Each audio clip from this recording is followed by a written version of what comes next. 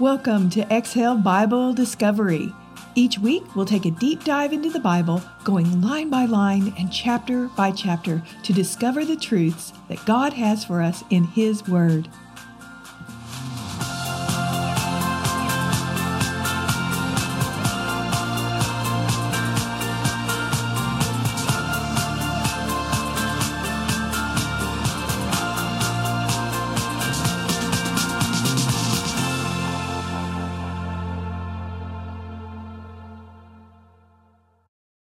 Hello, everyone. It's Dr. Paula McDonald, and I am super excited to unveil a new Bible study. We are going to be digging into the book of John. We've just finished Revelation, so if you want to go back and listen to those lessons, they're always available for you to study with us, to follow along. And it just seems fitting that John, the author of Revelation, that now we go into the Gospel of John. And it is a fascinating book. So buckle up, get ready, and we're going to dive in verse by verse, chapter by chapter, as we have in Revelation. So as we open the book of John, the first verse, John 1, serves as a prologue for the entire book, and it sets the tone and the theme for this gospel. And each of these gospels, the four gospels, present a different aim for the reader. Matthew, it was to present Jesus as the Messiah, the fulfillment of prophecy, and showing Jesus as King of the Jews. Mark carefully shows the main facts, stating them in simple and direct terms. Luke is considered to be the Gentile historian who gives the accuracy of his sources. And then John designates Jesus clearly as being with God in the beginning and stating Jesus' deity. So each one, too, is also a reflection of each of these men and their personality and the way they wrote and the way they thought. But they're all basically, as we know, the Gospels of Jesus Christ, told from different people who walked with him. So I've divided this introductory lesson of John into two parts. First is Jesus is described. Second, Jesus the deliverer. All right, so we will dive into Jesus being described. And so the relation of the Word of God and to God and eternity is what we're finding in this book of John. The relation of the Word and the relation of the Word to God, and then of God and all of eternity. The book opens with introducing Christ, and it's comparing him to Moses of the Old Testament. And Jesus pre-existed is what is very clearly written here. Also, it says he's currently with God. So Jesus is with God, and he also is God. These opening facts are the absolute basis of our Christian faith. And it's hard for a lot of people to wrap their brains around it, but I believe when you stick with us throughout this study, you're going to see so clearly how this makes complete logical sense. The word, when we see that this was the word, the Greek logos is the written word, and rhema is the word being spoken into man from God. And the Word is the source of all wisdom and power, who became flesh in order to reveal mankind to the world. And so the relation of the Word to God and to spiritual life and light, it says the Word is the source of all life, of all spirituality, and all things physical. The Word in him was life, and the light of men. And life is used at least 36 times in this Gospel of John. And it's talking about both moral and physical life. Light refers to the righteousness of God. And we know darkness came when Adam sinned, and the world came into a spiritual darkness. So now we have Jesus who came to bring the light back to men. I wanted to spend just a minute on light, and we'll go into it a little deeper in just a few minutes. It's 177 times in the King James Version that we see this word light mentioned. In the biblical illustrations, light is a privileged representation of God's grace. And the relation of the Word to the world after Christ's incarnation, we have 4 things I wanted to share. John the Baptist preceded Christ in order to reveal him, or to reveal the light. It was also to reveal man's sinful nature and show them a need for a Savior. The light also helps to prepare the world to receive Jesus. And this life and this light is a gift from God. Such beautiful things. As we look at light, I wanted to just go into a little bit because anybody who's followed me knows on my Live Today podcast, I'm a little bit geeky when it comes to science. And so I wanted to dig into light just a little bit more from a scientific standpoint. And we know Jesus is the light of the world. And it was predicted that by a light he would come in Isaiah 7:14. Therefore the Lord himself will give you a sign. Behold, a virgin will be with child and will bear a son, and she will call him Emmanuel. The sign was the light in the sky. And then Isaiah 60 verse 3 says, nations will come to your light. The light also allowed Jesus to point others to him. Matthew 2:2. Where is he who has been born King of the Jews? For we saw his star in the east and have come to worship him. There was that sign in that star. Also, it's a gift of life. The presentation of life is a gift of life. John 1:4, light of all mankind. John 1:5, light shines in the darkness. John 1:7, through light all might believe.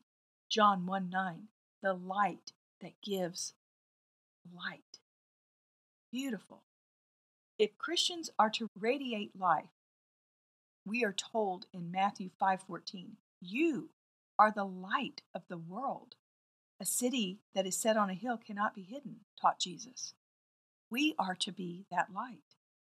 Christians have turned from darkness to light and are to shine as lights in the world. We find this again in Acts 26 and in Philippians 2:15.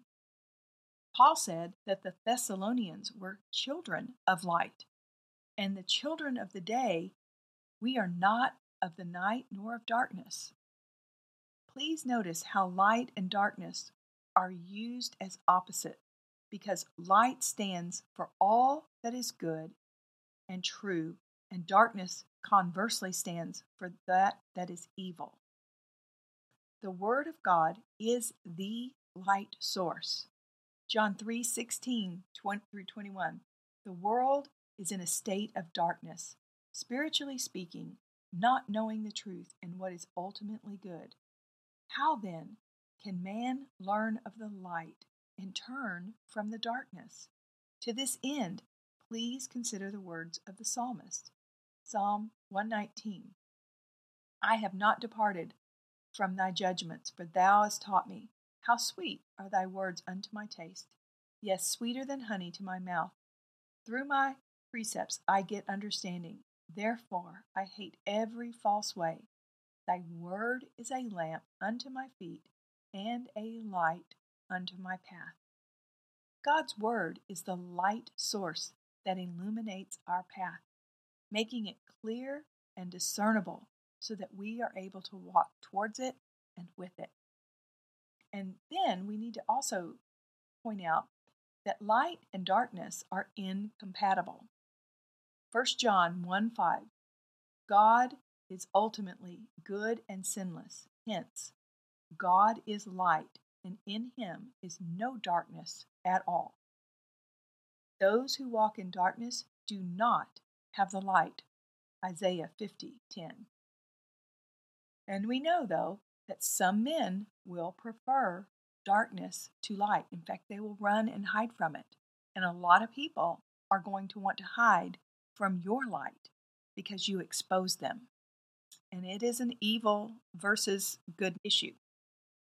Isaiah 5:20, woe unto them that call evil good and good evil, and that puts darkness for light and light for darkness. That puts bitter for sweet and sweet for bitter.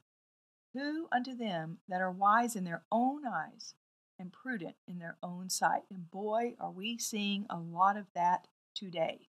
People trying to convince you by switching up words and confusion that you are wrong when something you know inherently is of God and it is right. So stick to what you know. Stick to that light. So there are consequences too of being without light. Job described those who had no light when he wrote, they grope in the darkness with no light. He makes them stagger like drunkards. Confusion, that's in Job 12:25. And don't you see that today with people who are just aimlessly throwing darts and angry, and there's just no light in them.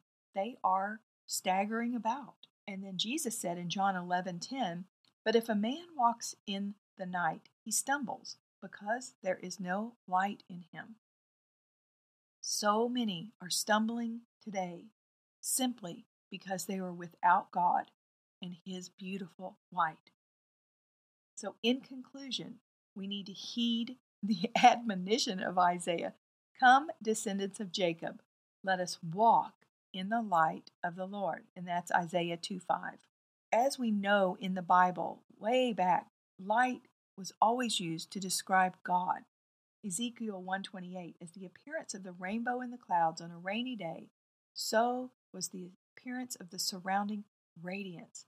Such was the appearance of the likeness of the glory of the Lord. And when I saw it, I fell on my face and heard a voice speaking. And we call this the Shekinah glory, or the glory of God. And we know that Moses saw this glory of God and it turned his hair white, and people were not even able to look upon Moses because his face was shining and he had to wear a veil. So this light is very, very, very real. And so back to my science of light. Light is a type of radiant energy that we are able to visually perceive with our eyes.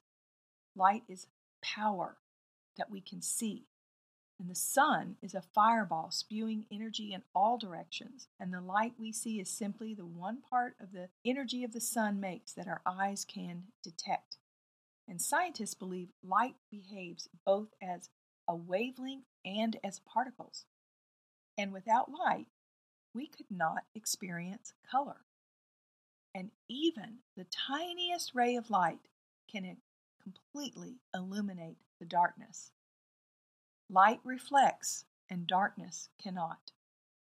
In fact, the color white is a pure reflection of light, and the black color is an absorption of all color. And light, it can be measured in frequency, whereas darkness cannot be measured in frequency. And frequency is simply a measurement of wavelengths, and it's a form of energy. So really interesting stuff, but here are my final thoughts. And I know I kind of went off track here, but I think it's important when we study the book of John because he talks about light so much. But God is radiant energy. He radiates his love to his people and through his people. God is power. We find that in Hebrews 1:3. God designed the human eyes to be able to differentiate the light spectrum. Go look at Psalm 34:8. Just as light can be in various forms, so too is our triune God, the God the Father, the Son, and the Holy Spirit, as we see in John 1:14. Even the tiniest of God's light will illuminate and expose darkness. God reflects his Son. We find that in 2 Corinthians 4:6. God's light is a form of energy and power we receive through his gift of the Holy Spirit, 1 Corinthians 12. So do your own research if you want to go into more light research. It's quite fascinating. I do have in my book, Theosynthesis, Live Today, a whole chapter about light. I find it so fascinating. There's no mistake as to why there's so much written about light in the Bible. Take a look at it. So anyway, as we go into this next section, which is section 2 of this introduction, Jesus as the deliverer. So we know he was the light of the world, and that he was to give this light to every man, that he is full of grace and truth, and to those who receive and believe him, we receive this light. So the rejection of Christ is he came to that which was his own, yet his own did not receive him. And so it is important, as Jesus who delivered us this path of salvation, this light of God, it's a two-way street. He offers it freely to everyone, but we have to accept it. We know the Jews did not accept Jesus as the Messiah, and it completely broke his heart. To receive him today means to receive him into your being through the Holy Spirit, which is a beautiful gift that you receive when you say, Lord, I am yours. You are my Savior. And to believe in him, it requires an action. A life that is truly changed to reflect Christ in his life means your life is now changing. You are going to act differently. There has to be a change. There has to be a reflection of this light. So when we become a child of God, we are going to reflect that beautiful light within us. We have a new birth, a new life, an eternal life. And so I want to leave you with a few questions just to really think about. And if you have a journal, get your journal out, and I'd love for you to just think about these questions as we get into this book. And I'd like to ask you, number one, have you gone to God to truly give him your whole heart? Number two, in what ways are you sharing the light of the world to others? 3, what will you do this week to share Jesus with someone who is in the darkness? Oh, my friends, John is going to be an amazing book. I know this was a quick synopsis and overview, but get ready. This book of John is so beautiful and so amazing for each of us to read. So I can't wait to study it with you. Follow along with us. Share this out. People need to hear the Word of God. They're hungry for it. And next week, we will jump right into chapter 1. And if you want to go to my website, drpaulamcdonald.com, you can download the lessons that I have for each week. So you could go ahead and download lesson number 1 for John and do it prior to me doing the recording. It's a great way to study the Bible. So I do have another podcast called Live Today by Dr. Paula McDonald. I'd love for you to hear that and listen to that. We talk about real life things, but tie it to a biblical standard, of course. And so thank you all for inviting me into your life to study the Word of God, the most important word any of us will ever hear. And I pray that this year of studying the book of John will bring so many blessings for each of us. Thank you so much, and I look forward to each and every week. Be sure to visit my website, drpaulamcdonald.com, click on podcast, and then Exhale Bible Discovery for self-study guides and resources to support you with each episode.